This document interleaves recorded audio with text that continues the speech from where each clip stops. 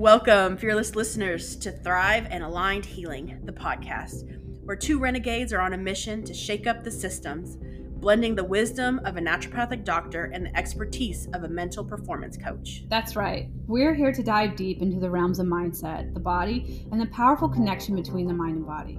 Get ready to explore unconventional approaches, challenge conventional thinking, and embark on a journey towards holistic well-being. I'm Carmen Jones, naturopathic doctor and advocate for unleashing the body's innate healing powers. And joining me is the incredible Kimberly Jarman, mental performance coach extraordinaire, armed with strategies to optimize your mind for peak performance. Together, we're breaking down barriers and bridging the gap between the physical and mental realms. Whether you're seeking to enhance your performance, overcome obstacles, or simply thrive in every aspect of your life, this is the podcast for you. So buckle up, because we're about to challenge the status quo, question the norms, and guide you on a journey towards a life of alignment, resilience, and ultimate vitality. Thrive and Aligned Healing is not just a podcast, guys. It's a movement. Get ready to transform your mindset, unlock your body's potential, and embark on a revolutionary path to holistic well-being.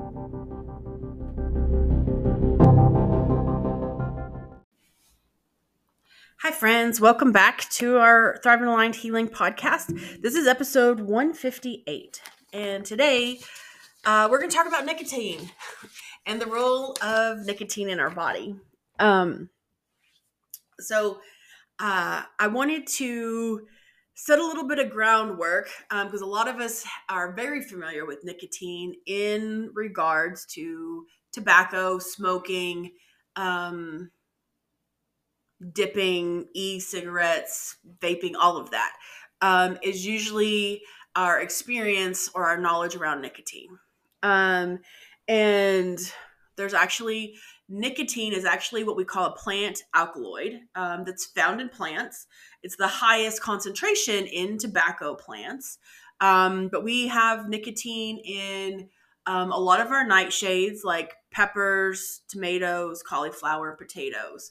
So a lot of us are having nicotine for getting those vegetables in on a regular basis, even if we're not smokers. And so I wanted to explore a little bit about this idea of what nicotine actually does in our body, because in some areas, in different parts of medicine, we're using nicotine to address certain conditions. And I'm going to go into that as well. So what does nicotine actually do? So nicotine is actually related to something called nicotinic acid that our body can create from niacin, which is B3. Okay. Again, nicotine is naturally found, right, in plants in the natural occurring world. But the way that it acts on our body is a little bit unique, in that we naturally have something called nicotinic receptors in all of our cells. And those nicotinic receptors can do multiple things. Those nicotinic receptors are in the pathway for our neurotransmitters, like our dopamine, serotonin, epinephrine, norepinephrine, endorphins. They're in the pathway of what we call the neuromuscular junctions. So our muscle contractions are signaling to our muscles. They're also in that pathway to our adrenals, and how our body releases our cortisol hormone. And so when we have nicotine, or when we have nicotine that's floating around in our bloodstream, it actually stimulates those receptors. So that promotes release of those different chemical signals. So if you think of our signaling and our neurons system, is the way they always describe it as this what we call the synapse and the synaptic cleft, which is essentially like where the chemicals sit, and they have to be released into this like valley before they can be absorbed into the next part of the neuron in order to like produce the actual signaling, right? So if you think of it kind of like a set of dominoes, right? Something has to push over that first domino in order for the whole reaction to occur. So those neurochemicals, the dopamine, the serotonin, can be floating in this neuron, and until they're stimulated, they're not released into like that cleft. That first domino isn't pushed over. Well, so nicotine, when it binds to these receptors, it's something that we call an agonist, which means it stimulates things. So it pushes over that domino. So it actually helps us to release dopamine quicker, serotonin quicker, those endorphins quicker. So oftentimes we can see that relationship of nicotine improve relaxation, improve our memory, help us feel better, right? Um, a lot of the so there is a lot of research out there that creates that connection between nicotine use in the form of tobacco and how it stimulates our dopamine receptors, which is that reward molecule we're always talking about. So the the theory is that the more nicotine somebody uses in smoking form, they're going to become more addicted to it because of that dopamine cycle, right? And I'm going to challenge that because there's actually research that shows us that nicotine itself, as that plant alkaloid, is not addictive. It's actually tobacco in the tobacco products you find conventionally. There are other additives, specifically something called pyrazine, that is the component that creates that addictive behavior. Because nicotine, when it stimulates those nicotinic receptors, it releases not just dopamine, but it's also releasing serotonin. It's also releasing that endorphins and that norepinephrine, epinephrine, and those are not addictive, right? Um, the historical use of tobacco plants is originally from South America, and so we usually see the historical use within indigenous cultures in South America, and I can't remember the other country, but from South America is how it moved to the U.S. and Europe, and it went from a ceremonial use within indigenous cultures to more of a recreational use, and then they started making the products online or making the products available with added preservatives and additives, which you can kind of follow that trail to see like those addictive properties, but.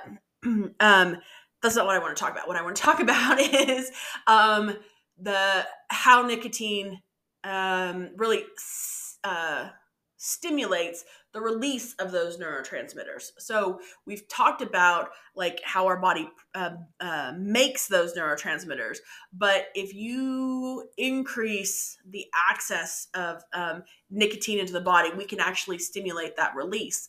Well, so they've taken this a little bit step further, because if we're releasing more dopamine, we're releasing more serotonin, right? That's going to help with mood. That's going to help with us feeling better.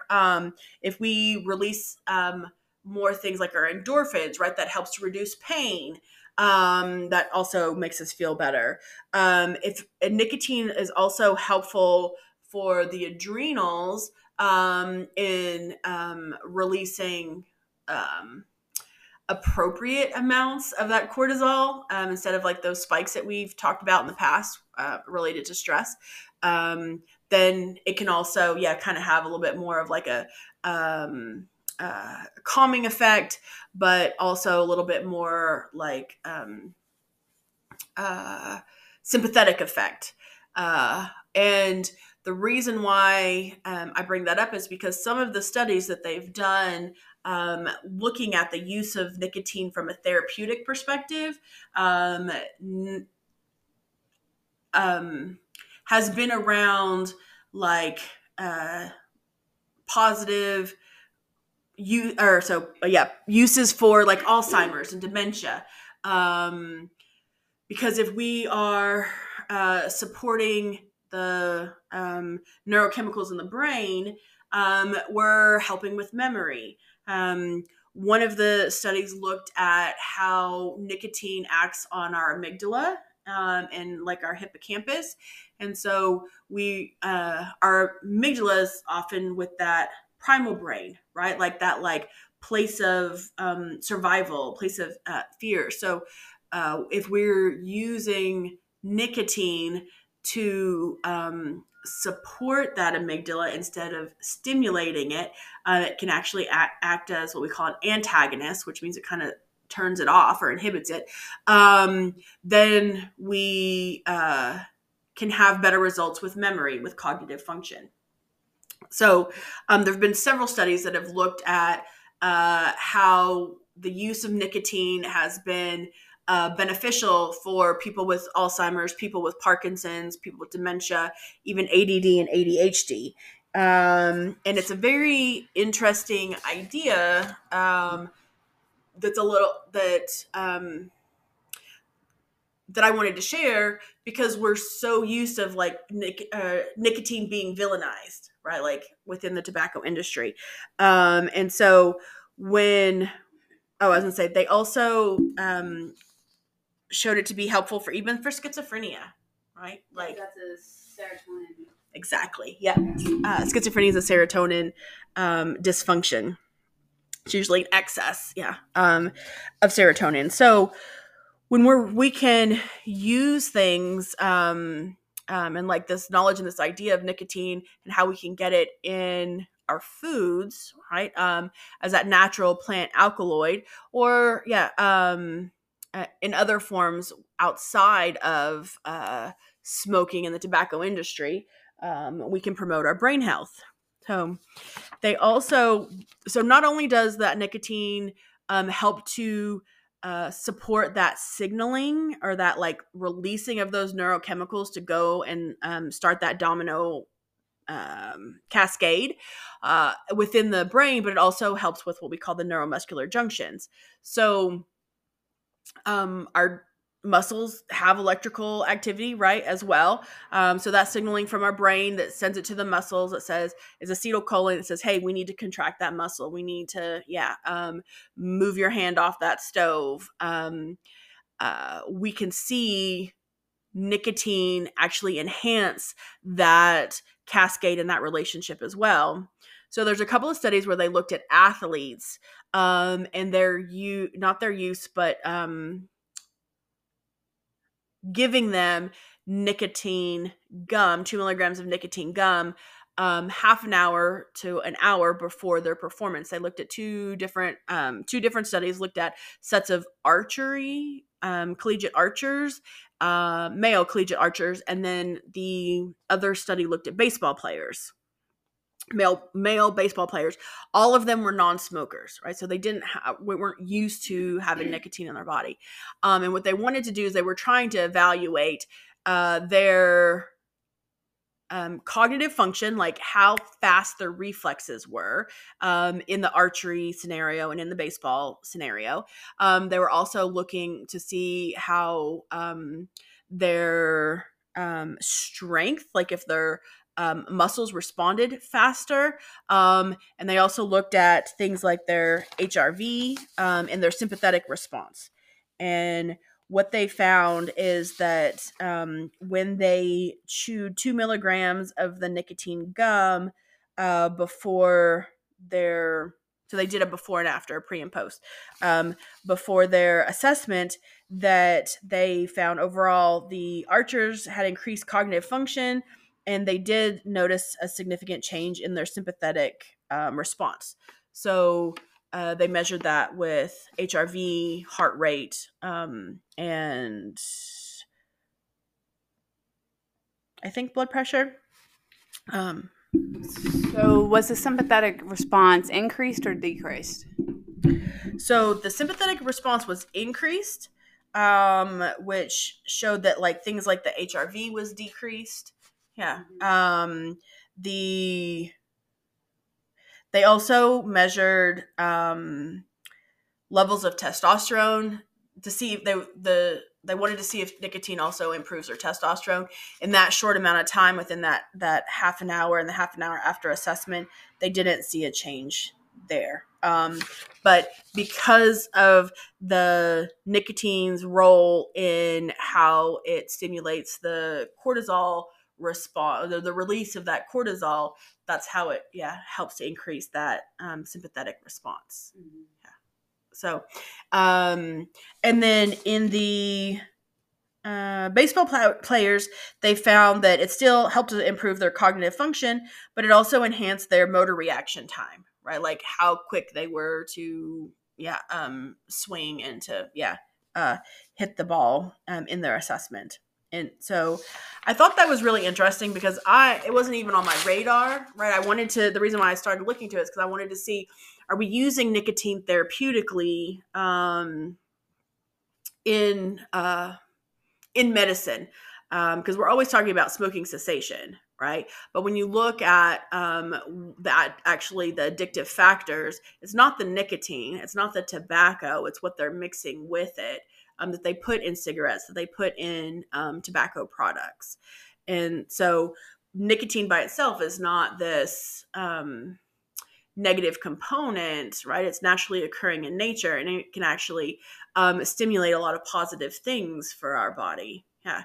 It's really interesting when they were looking at using it to support memory. So some of these so one of the first papers that I pulled was actually a review paper from 2002, but they were looking at studies in 97 and 98 that was looking at the benefits of transdermal nicotine patches on Alzheimer's, schizophrenia, and ADHD patients. Yeah. And they were found that memory performance and attention improved with several of the studies when they looked at the different reviews of there's one paper where they took folks living in a long-term care facility who'd been diagnosed with Alzheimer's, and they put transdermal nicotine patches on them to see, how things would change. And they noticed when they did the many mental status exams with them that they did see a significant improvement with their memory just by increasing their exposure to nicotine, and they had already been diagnosed with Alzheimer's. Yeah. So they weren't using this as a preventative. They were trying to see, okay, well, can we do this as a treatment? Yeah. For memory dysfunction. Yeah. So, I was really excited at the prospect of how nicotine can help to kind of support our body. Now, there are a lot of different forms. I'm always going to be, like from the food as medicine perspective, like, yes, let's increase our cauliflower, our green tomatoes, our potatoes, and our eggplant. Now, if you'll notice, those are all within the nightshade family. So there are a group of people, like with autoimmune conditions, where nightshades are not recommended. But for other folks who don't have concerns with nightshades, those are a great way we can get some nicotine, plant alkaloid in our diet to help. We do so the transdermal patches for nicotine and the nicotine gum doesn't have the pyroxines. That's spelled Pyraxine. Doesn't have that additive in it that they put in cigarettes, that they put in other tobacco products. So we don't see people having cravings or like addictive reactions to just like nicotine by itself, right? So this this kind of rabbit trail that I started on kind of came about when I had one of my colleagues started using nicotine replacement therapies, what they call the transdermal patches, for her long COVID patients, because there was 2 papers that came out that talked about how the COVID spike proteins not only attach to the ACE receptors, which we've talked a lot about in the past, but also these acetylcholine receptors. And those acetylcholine receptors are the same as what I'm describing, the nicotinic acetylcholine receptors. So those are within our, already on every cell. And what they were doing is that they were trying to stimulate ways to flood the system with this plant alkaloid, with nicotine, so that the theory is that so the spike proteins would essentially fall out of those receptors, right? Because one of the leading causes or symptoms of long COVID, whether people recognize it or not, is fatigue. It's fatigue and brain fog. They're seeing that across the board. Like the statistics are a little bit crazy, but they're estimating that 1 in 3 people are experiencing brain fog and fatigue from long COVID. And that was like the last thing that we never, like, that never really resolved. And they're not calling it long COVID, but it's like, oh, I've just been tired and fatigued ever since then. And so that was, one of the theories in trying to address that is, well, if we can flush the body with nicotine, which is naturally occurring, and we know the body can benefit from it, can we remove or kind of outweigh, that attachment of the spike proteins to help the body actually finally, flush that out, get rid of them, and move to a place where we don't suffer from fatigue and brain fog. So have you applied this to any of your patients? So I have. So I have a couple of folks that I've started on a nicotine protocol. I just a handful of them, and I started them with they're kind of like my toughest cases, right? So I have actually 4 people who are using nicotine right now, and only one of them is doing the transdermal patch. The other 3 are doing the gum, and we started with the gum because it's lower dosage, right? And because we could manipulate it a little bit more because the gum comes in 2 milligram or 4 milligram doses per piece, and the patches, the lowest step that we use is the 14, right? So seven, because it comes as 21, 14, and 7. So we can get the lower dose with the gum. Because, you ask somebody, hey, I have all this information, and I think it would be very helpful to start a protocol like this, and you're saying, hey, I'm going to suggest that you start nicotine gum or nicotine patches. People are going to look at you a little bit like, are you sure? Like, I trust you, but I don't know if this sounds right. Right? Because of everything we've been taught about nicotine and tobacco products. And so now these 4 cases were all COVID related. 2 of them have POTS, which is postural orthostatic tachycardia syndrome. So essentially that means that they get dizzy all the time. There's no, it doesn't feel like there's a reason, any rhyme or reason to it. It's not like they get dizzy when they go from seated to standing. They can be walking around in their kitchen and they get so dizzy that they, have to stop what they're doing. With that dizziness comes like this equilibrium change, right? Like you get headaches, you get nausea with that. And so it was very challenging for them to function. One of those women, she has 3 or 4 children. She homeschools them. And so it was becoming the pot symptoms were becoming so intense that she was having challenges homeschooling her kids, right? She had to kind of call for help. And she was very frustrated because nobody could help her, right? So when you get diagnosed with POTS, there aren't a lot of resources now, and there's still a lot of conventional docs that don't recognize that diagnosis. And so, but right now they're telling people, oh, okay, we'll take electrolytes, right? Like balance your electrolytes. And that does help for a little while. So for both of them, I started them on nicotine. So one of them, she started with the food at first, and she just was trying to do the eggplant. But to be honest, if you're not a fan of eggplant, it's hard to get in eggplant every day. And so she moved to the gum. They have both seen improvements. So I just saw her, my worst case with POTS. I just saw her last week when I was in Arkansas, and things have improved significantly. She hasn't had any. Let's see. I talked to her last time. I talked to her was in November, and at the end of November, and since November, she hasn't had any episodes. Right? We started the gum like I think it was the week after Thanksgiving. No, we started the week before Thanksgiving because I talked to her on the phone, and then I met with her the week after Thanksgiving, and she wasn't having negative side effects. So I was like, let's keep doing it. My other gal who she has a hers is it has shown up as a hyperthyroid situation, right? She gets these like periods of, it's not dizziness, but like this internal shakiness. She feels like her body's vibrating is what how she'll describe it. And she goes to the emergency room. The emergency draws her blood and says, "You look fantastic. We don't know what's the matter with you. Go home." So I draw thyroid labs on her, and her thyroid's um ridiculously high. And so, but she doesn't have like the typical thyroid patterns, right? Like we try to find the root cause. So she's only been doing the gum for about 3 weeks now. Now she also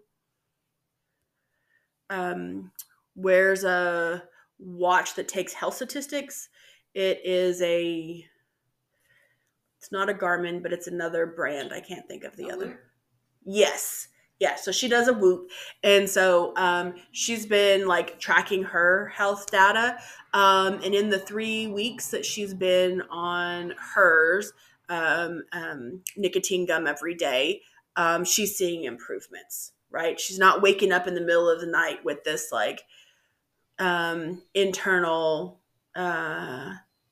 restlessness or stimuli, right? Because we had to rule out like it wasn't anxiety or anything else, that it's actually a physical issue. And so I do have folks who are improving on using this therapy. Yeah. I don't know if you want to share your experience. I want to ask you a question first. Yes. So have you heard of albumin? Yes. Oh. As a IV in treatment for POTS? Is that a conventional medicine thing? I don't think so. So albumin is a type of protein.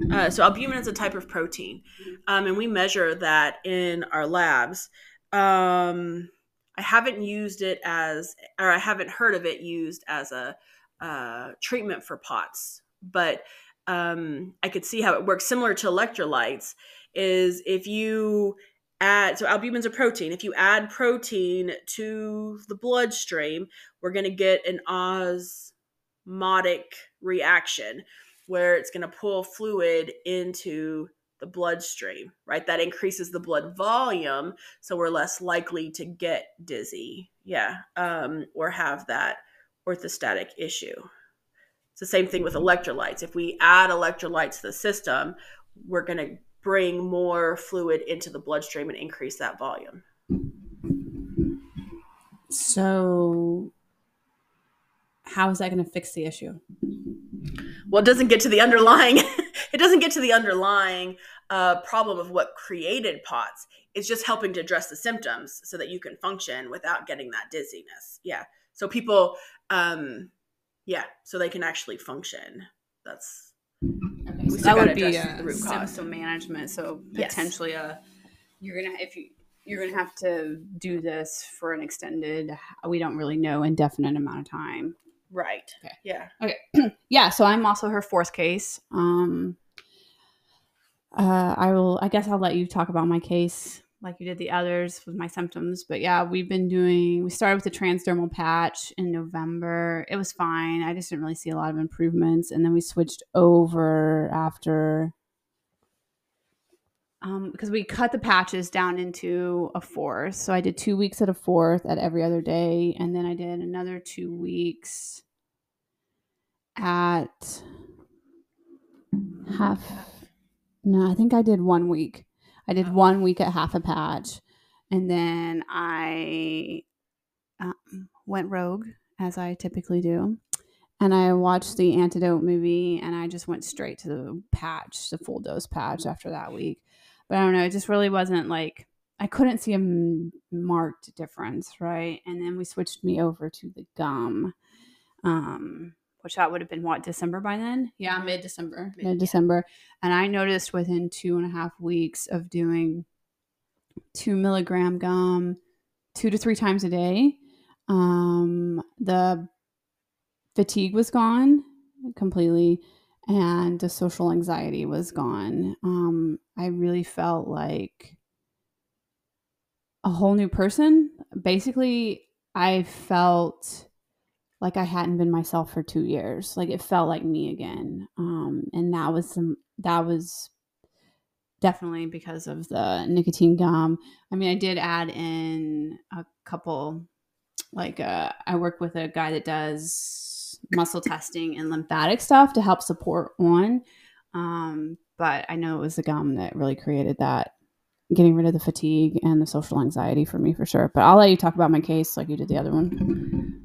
Sure. So thank you for sharing that. With your case, it was a lot of fatigue and brain fog, and yes, that social anxiety. And it also manifested as the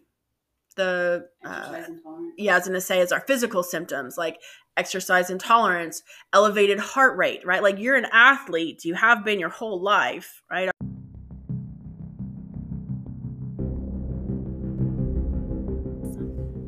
And there you have it, our fearless listeners. Another episode of Thrive and Align Healing in the books. We hope you're leaving with a mind buzzing and a heart inspired.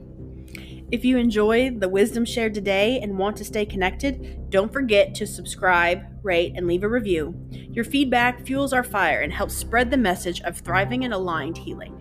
Remember, this journey is about progress, guys, not perfection. Take the insights, implement them into your life, and watch the transformation unfold. We're always here for you, whether you're navigating the intricate dance between mind and body or just seeking a little extra inspiration. Reach out to us on social media and let's continue this conversation beyond the podcast. Until next time, my friends, keep shaking up those systems, embracing the power of mindset, and fostering that incredible mind-body connection.